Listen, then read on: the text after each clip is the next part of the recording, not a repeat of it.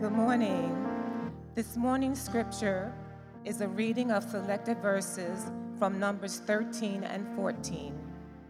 The Lord said to Moses, "Send some men to explore the land of Canaan, which I am giving to the Israelites. From each tribe, send one of its leaders." So at the Lord's command, Moses sent the 12 of them out. At the end of 40 days, they returned from exploring the land. There they reported to the whole assembly. They gave this account: "We went into the land which you sent us, and it does flow with milk and honey. But the people who live there are powerful, and the cities are fortified and very large. We even saw descendants of Anak there." Then Caleb silenced the people before Moses and said, "We should go up and take possession of the land, for we can certainly do it." But the men who had gone up with him said, "We can't attack those people. They are stronger than we are." And they spread among the Israelites a bad report about the land that they had explored. That night, all the members of the community raised their voices and wept aloud. "If only we had died in Egypt or in this wilderness. Wouldn't it be better for us to go back to Egypt?" Joshua and Caleb, two of those who had explored the land, tore their clothes and said to the entire Israelite assembly, "The land we passed through and explored is exceedingly good. If the Lord is pleased with us, he will lead us into that land and will give it to us. Only do not rebel against the Lord and do not be afraid." The word of the Lord.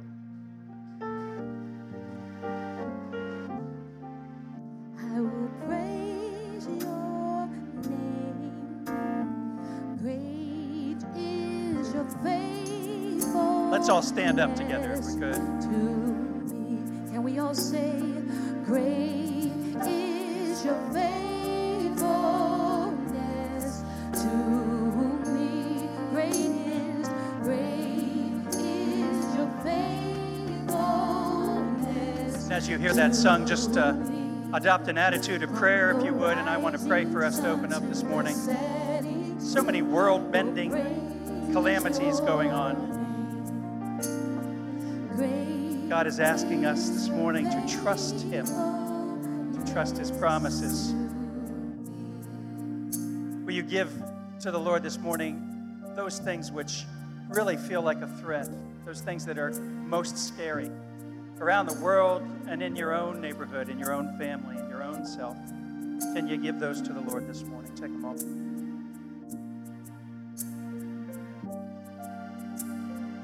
The Lord is near, Grace City. The Lord is near. He is not far. You don't have to beg Him to come close. He is right with you. Let's pray together.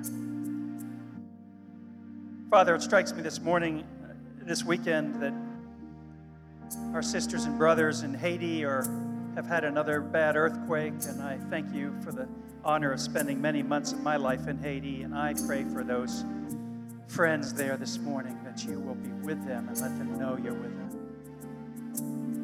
and that you will cause all of us around the world to come to their aid in ways that make a difference. Father, in the same way, we pray for our sisters and brothers in Kabul this morning as Kabul falls backwards. I pray especially for the women of Afghanistan in these years ahead that have tasted what it's like to be free, to be co-equal citizens, and I pray that you will give them protection, be a hedge around them and all in that country. I thank you for the many friends many of us here in this congregation have that have spent lots of time in Kabul and around Afghanistan. Thank you for my brothers, many months there. And we now lift them up to you.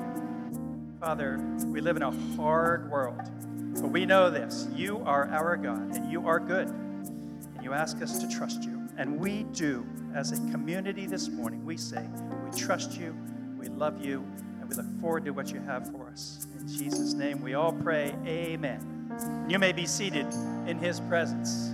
Thank you, worship team, for leading us in that way. It's such a great preparation. I hope you notice sometimes how well the worship team prepares us for the text, for the scripture that we're going to be in. Every week, they spend an inordinate amount of time to put together a playlist that reflects where we're headed in the scripture. So if you haven't ever noticed that, notice it going forward. It'll be fun for you. Numbers is a book of the Old Testament in the Pentateuch. If you haven't read Numbers in a while, how many read Numbers just this last month, right? Nobody. Numbers is a tough book, but it has some phenomenal stories in it, Corey Barnes, doesn't it? This series about the power of stories yields to us one of these great stories out of Numbers. We're in chapters 13 and 14, and we didn't read all of that this morning because it would be way too long, but at least we got the story out there. But I encourage you at home, and I encourage you here in the congregation to open your Bibles to Numbers 13 and 14 and follow along and look ahead and look back because I'm going to be moving back and forth in this story. Now, I have a new word for you to use this week. Are you ready for it? A new word, and it's liminality. It's spelled just the way it sounds, liminality. Most of you, many of you, some of you, maybe not any of you, will know what it means. And it's a term that is used to describe both the physical and the psychological process of transitioning across boundaries and borders. It's the process. It literally means the threshold separating one space from another space, not unlike this aisle we have here. If you've ever wondered what this aisle's for, it's not to walk in, obviously. It's so the camera has a clear shot of the front. It is a liminal space. It literally means a place in the wall where people move from one room to another. So it's a portal. It's a hallway. It's a rite of passage psychologically, and it can be frightening, right? This is why horror movies make use of the inbred response we have to liminality. For instance, the ever-expanding hallway of the movie The Shining, or the world beneath the floor or within the walls of the TV show Stranger Things. And we are mostly well-served to move through such space with dispatch. We might hang familiar pictures in our hallway to give comfort as we pass through. We might even put a table with a lamp to give light in a space that is a little bit frightening, but we don't typically put comfy furniture in our hallways because we don't intend to linger in the transitional. The longer we linger, well, that's a great phrase. That could be a title of a the longer we linger. The longer we linger in a space like that, the stranger it actually gets. And in today's world, there are plenty of threatening liminal spaces. We live in the midst of a transitional phase called the pandemic, and it ebbs and flows, and right now it is flowing, is it not? And it's frightening. In Kabul this morning, they are in a liminal space as you watch the helicopters moving people out from that space to a safer space. When it comes to our climate and we look around the world, we're in a liminal space. What is coming on the other side of climate crisis? When it comes to race and racialized prejudice, we have lived in this space for decades, centuries even, in this country, a liminal space. And that's not unknown in Scripture, is it, John? For liminal space to go on for centuries. Because in this morning's story, church, we join 12 Hebrew spies who are sent through liminal space, a threshold, from one side of reality to the next. From 400 years of slavery in Egypt to the promised land of God. They're sent to scope it out and to report back. Imagine that job. And the response to their report mirrors many of our divided debates in our world these days in the face of our multiple world-bending challenges. There is a strange mix of dread and hope. There's a mix of disappointment and opportunity. There's a mix of discord and agreement, all coming together in the liminal space. These 12 spies are strangers in a strange land. And let me just point out, and I'll say more about this in a minute, but you and I, as followers of Christ, we are strangers in a strange land as well. And so that's our title this morning, Strangers in a Strange Land. And those of you who've been paying attention, notice that I'm naming all my sermons in this series after sci-fi novels that I loved as a child. And if you can guess who wrote this and what that book was, it's a modification of the title, just one letter. But come up and tell me later and you'll win a prize. Now, liminal space is defined by movement, right? Or it should be. Sometimes when it's defined by stuckness, it actually hurts us. It's traumatic. But we don't always know what direction to move, right? We don't even know if we're moving at all. Here's what I mean. If you're at Penn Station and you're dozing on the train about to leave, you might look up out the window and notice that the train next to you is moving. Or perhaps that train is sitting still and you're moving. It can be hard to tell. Have you ever had this moment of just discombobulation? Like, who's actually moving here? And without the lurch of sudden acceleration, Alan, it's really hard to tell. The only clue we have is that our relative position is changing somehow in relative to the other thing. And for most of us, it's disconcerting to know that something's moving, but we're not sure what. What is it that's actually moving? So let's ask ourselves this morning, Grace City, as we begin in this text, can followers of Christ ever stay where they are? Or should they? Or can anyone actually stay where they are? We have a lot invested in that, but it never actually is possible. Because whether or not we commit to movement, the world never stays precisely as it or where it was. And insisting that it should or has or does is simply a waste of time. And it will always be a source of frustration. The world is always moving. But Grace City, here's the deal. Once you're in a slot, once you're in something that makes you feel comfortable, it's harder and harder to move out of it. This is homeostasis. You've heard me talk about it for 12 years. The status quo is powerful because it is so very good at persisting. It has life to it. Homeostasis, look that up.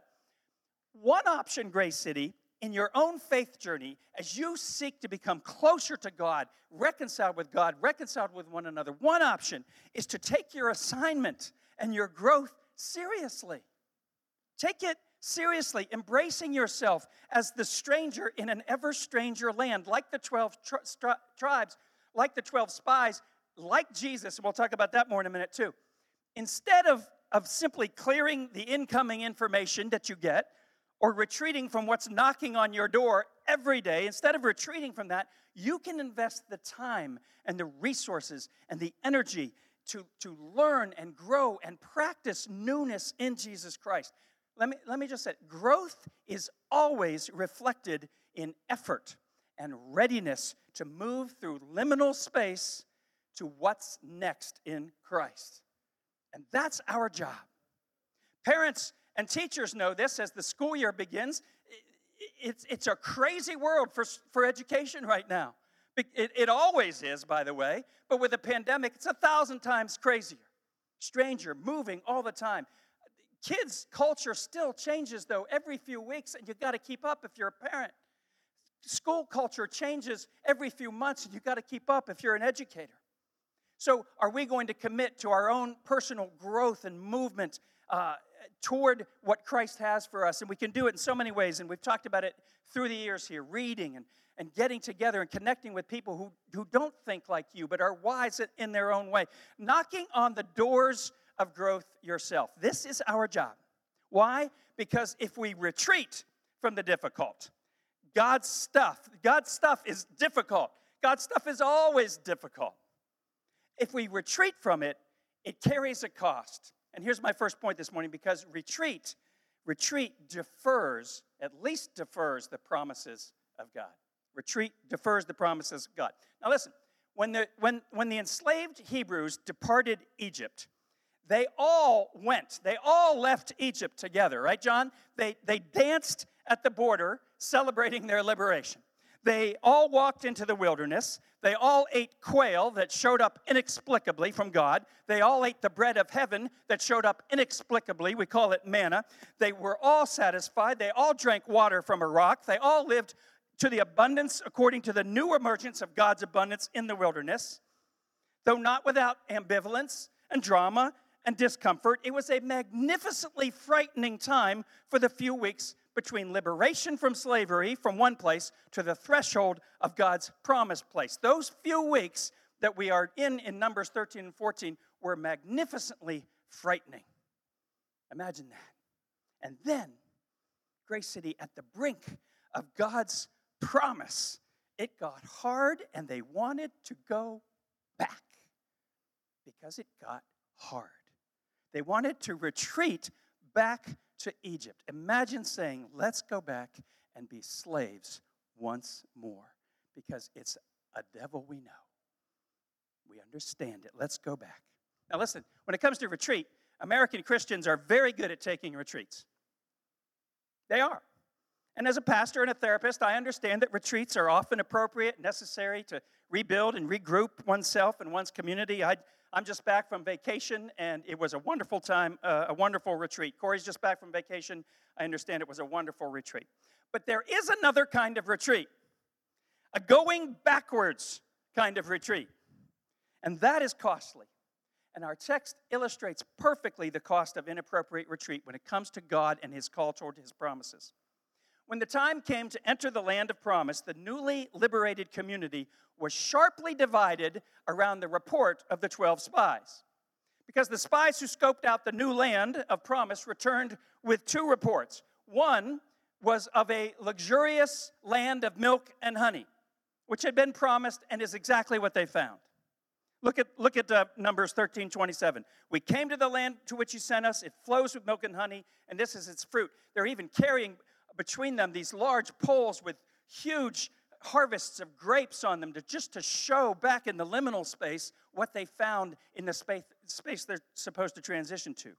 Now, 10 of the 12, however, added to their report an antithetical view, a sobering yet, a but that always changes what comes before it. Right, Corey? And they say this in verse 28. Just listen to it. Yet the people who live in the land are strong, and the towns are fortified and very large. And then look at verse 32 with me.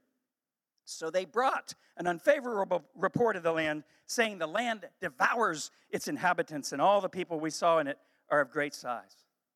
It is no wonder, church, that this twofold report evoked conflict in the community. On the one hand, the majority opinion chose to accent risk and even exaggerate the danger and give false reports. And that same majority wished for a return to the supposedly good old days of Egypt. Imagine. Listen to this in chapter 14, 2-4. Take a look. Verses 2-4. If only we had died in Egypt. Oh, my heart. That's how desperate we get when things get hard. And we're just like this. Or if only we died in the wilderness. They've only been there a few weeks. If only we died. Oh, my God. Wouldn't it be better for us to go back to Egypt? We should choose a leader and go back to Egypt. Can you identify with those kinds of feelings when things get hard? Think about it. This is a powerful story about who we are as humans. Let's go back to what we're used to. It wasn't so bad. They were defined now at this point, Grace City, by a fear that caused them to default on the land of promise and resubmit to the old, brutal realities of Pharaoh. Imagine. But the minority report, watch this, on the other hand, did not blink at the very real risk. It was risky. But they believed that the good land and its good fruit were the substance of God's promise. And here's Caleb. There's only two. Here's Caleb, one of the two spies, already in 13, verse 30. Take a look. Let's go up at once and occupy it, he said, for we are well able to overcome it. Imagine the courage it took in the face of all the grumbling now of the people. And then Joshua joins Caleb in chapter 14, verses 7 and 8. The land we passed through and explored is exceedingly good. Watch this. If the Lord is pleased with us, he will lead us into that land and will give it to us. And so the die is cast. Not unlike the way the die is cast these days in our own time.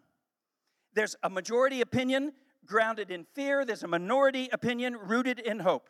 And I'm going to say more about hope in a minute. 10 spies come back with a fearful and in some details false report, and they create hysteria in the community. Sound familiar? And two of them spoke with complete confidence in God's promise. But they are fighting an uphill battle to move toward God's promise. Because now people are unwilling to move ahead into what God had for them in spite of his promise and everything they had seen to date about what God can do. I mean, these are folks who saw the plagues. They came through the Red Sea. They watched God at work, and now they're ready to turn their backs on it. And this is not unlike all of us. We all have this human predilection to turn our back, even when we know God is good, that God makes good on his promises. When we get scared, we want to do it on our own. Let's make our own decisions. He's too hard, and we turn our backs. Grace City, there are many troubling retreats one can take on the threshold of God's promises while we're in the liminal space that we talked about a minute ago. We can walk in fear instead of hope. We can walk in disobedience to what God calls us to. We can walk in a crowd mentality. We do that all the time in our world today. We can resist the difficult simply because it's difficult. We can even link mismatched ideals and passions to retreat. But take a reality check on the cost, because of their fear in the liminal space, on the brink, on the precipice of the promised land, what should have taken a few months, John, right? What should have taken a few months at most would now take 40 years. That's the cost.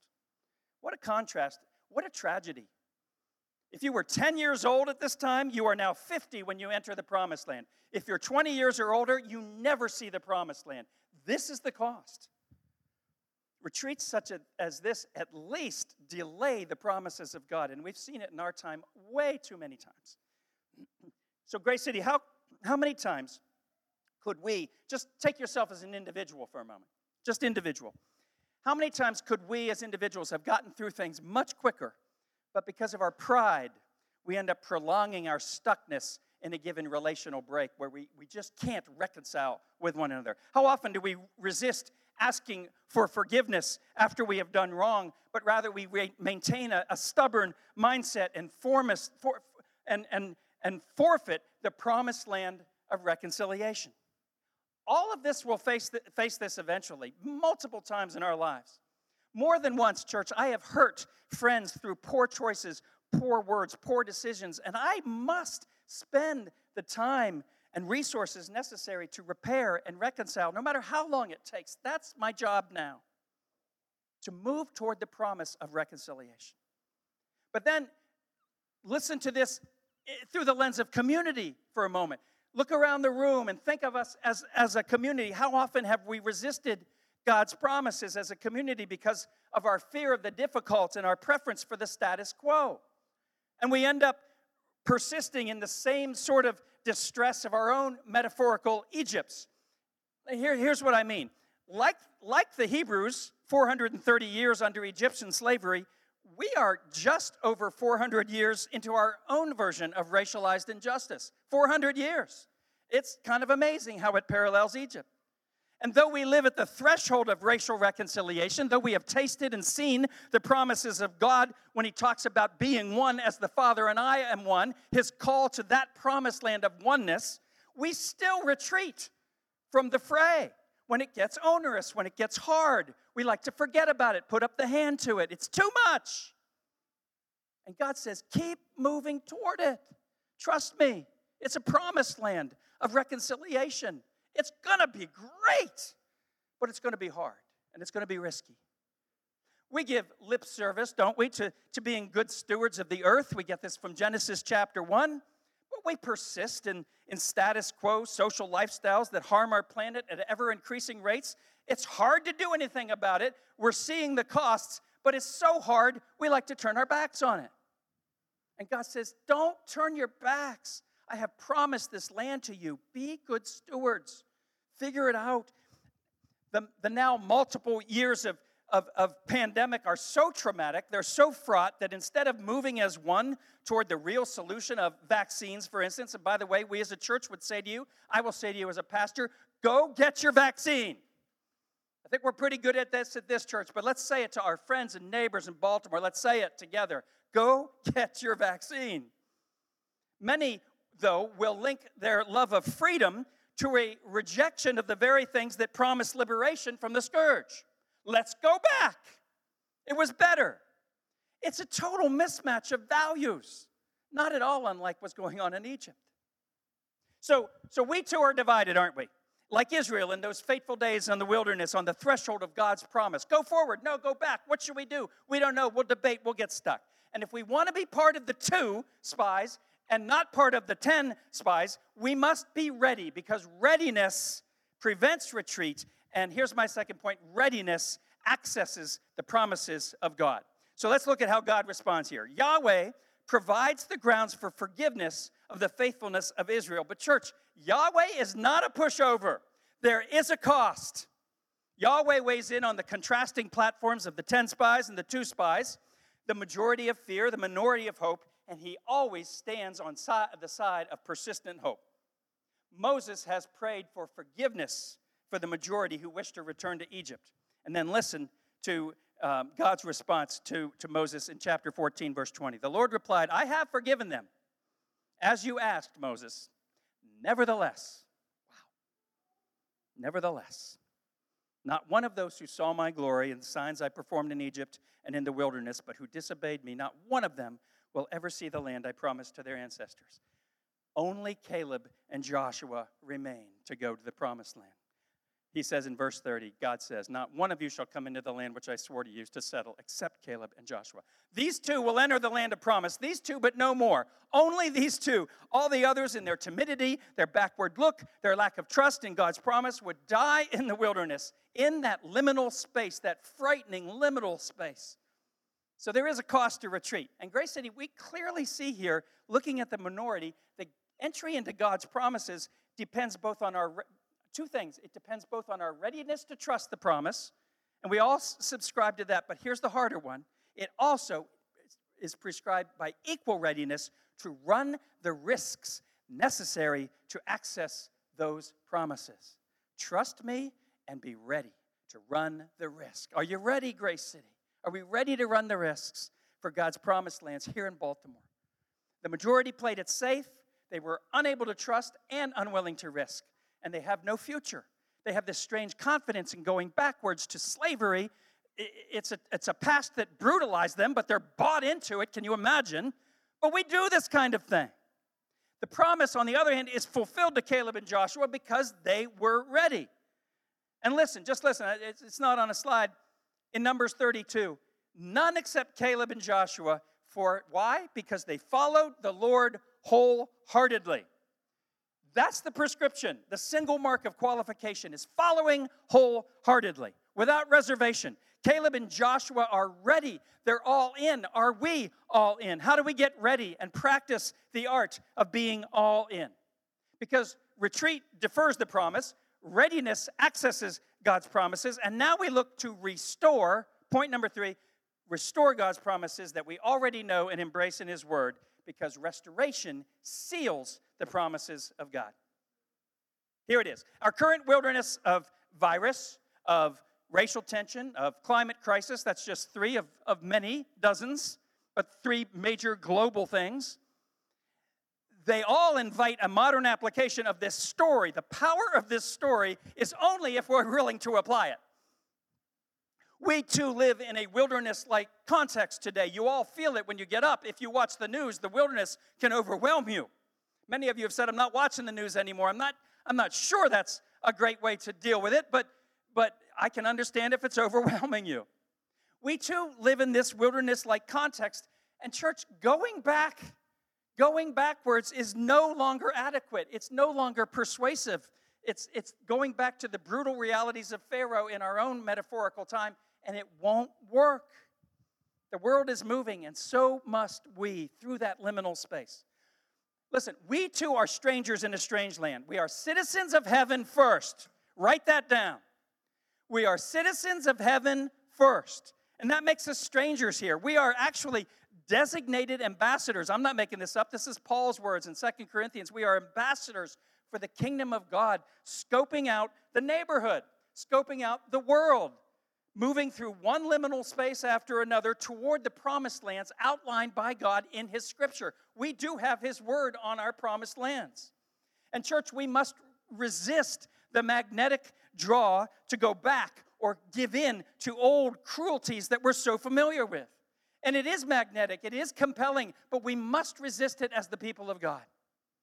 Our promised lands, according to Scripture, they're going to look like racial justice. They're going to look like good stewardship of the planet. They're going to look like the neighborliness of vaccines that love our neighbor and ourselves. They're going to look like those things. I mean, spy them out for yourselves. Go scope them out for yourselves. But despite how difficult they may be, will you trust God to occupy those spaces as His people?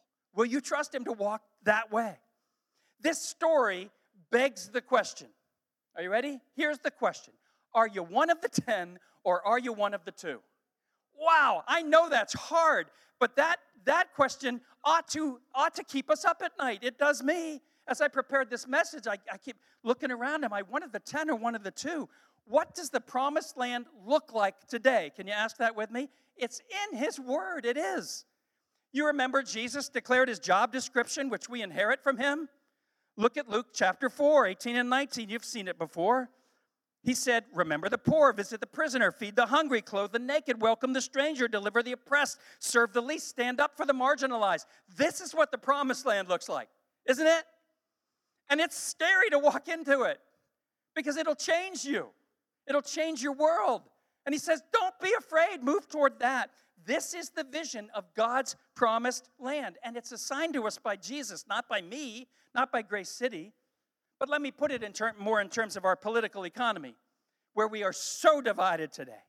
Just beyond the wilderness of our crises that we all live in today, just beyond, we're on the threshold of His promised lands. The coming land of promise, it will be marked by freedom that is defined by shared responsibility and sacrifice. That's a different definition of freedom, shared responsibility. It'll be defined by an economy of generosity. It'll be defined by a political bent, a leaning, a strong push toward racial reconciliation and repair. It'll be defined by a practice of neighborliness that has us all going out to get the vaccine, not so much for me, but for you, for my neighbors, for the children who can't get it yet, to protect them. It's about them. It's never about us in God's economy, in God's promised land. And if we take these biblical markers together, they sound just like what Jesus called the kingdom of God, where you love your neighbor as yourself, where He says, be one as God and I are one. And it doesn't matter if you're a Democrat or Republican or a liberal or conservative or independent. These markers belong to all of us together.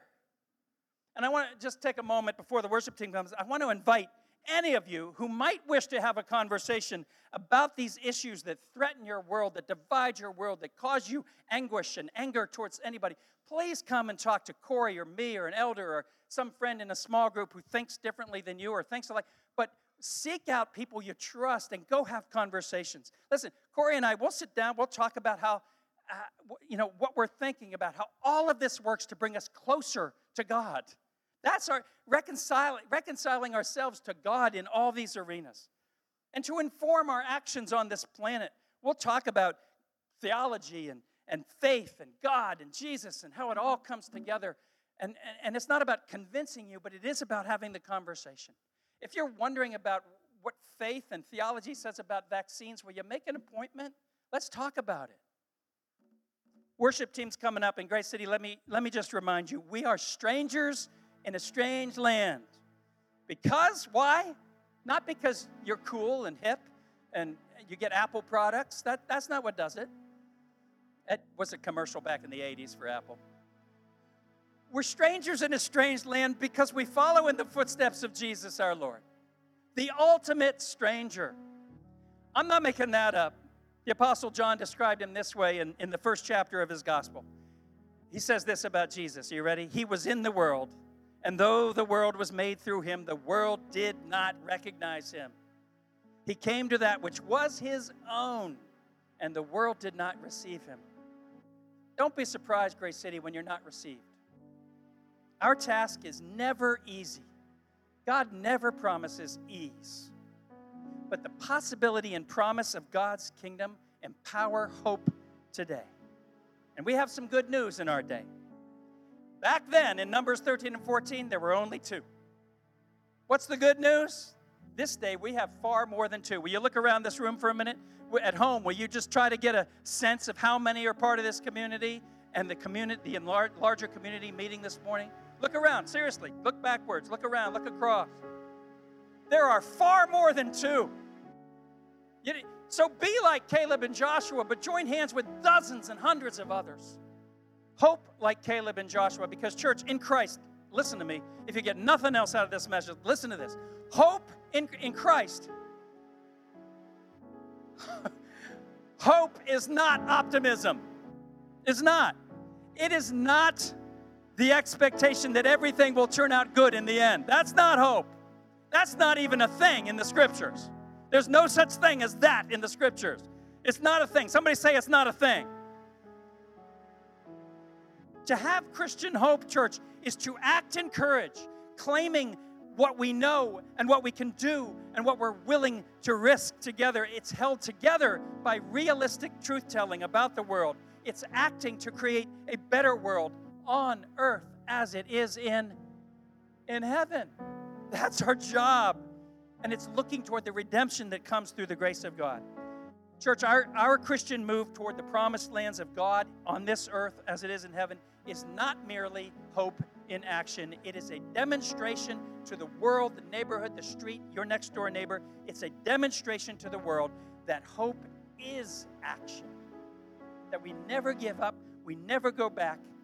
And when we do this, our neighbors will be so compelled, they will join you. They will join us because they want to be part of something that changes this world from mess into something that reflects God's promise. Amen? Let's stand and sing together and worship on our way out. We'll be back with the benediction.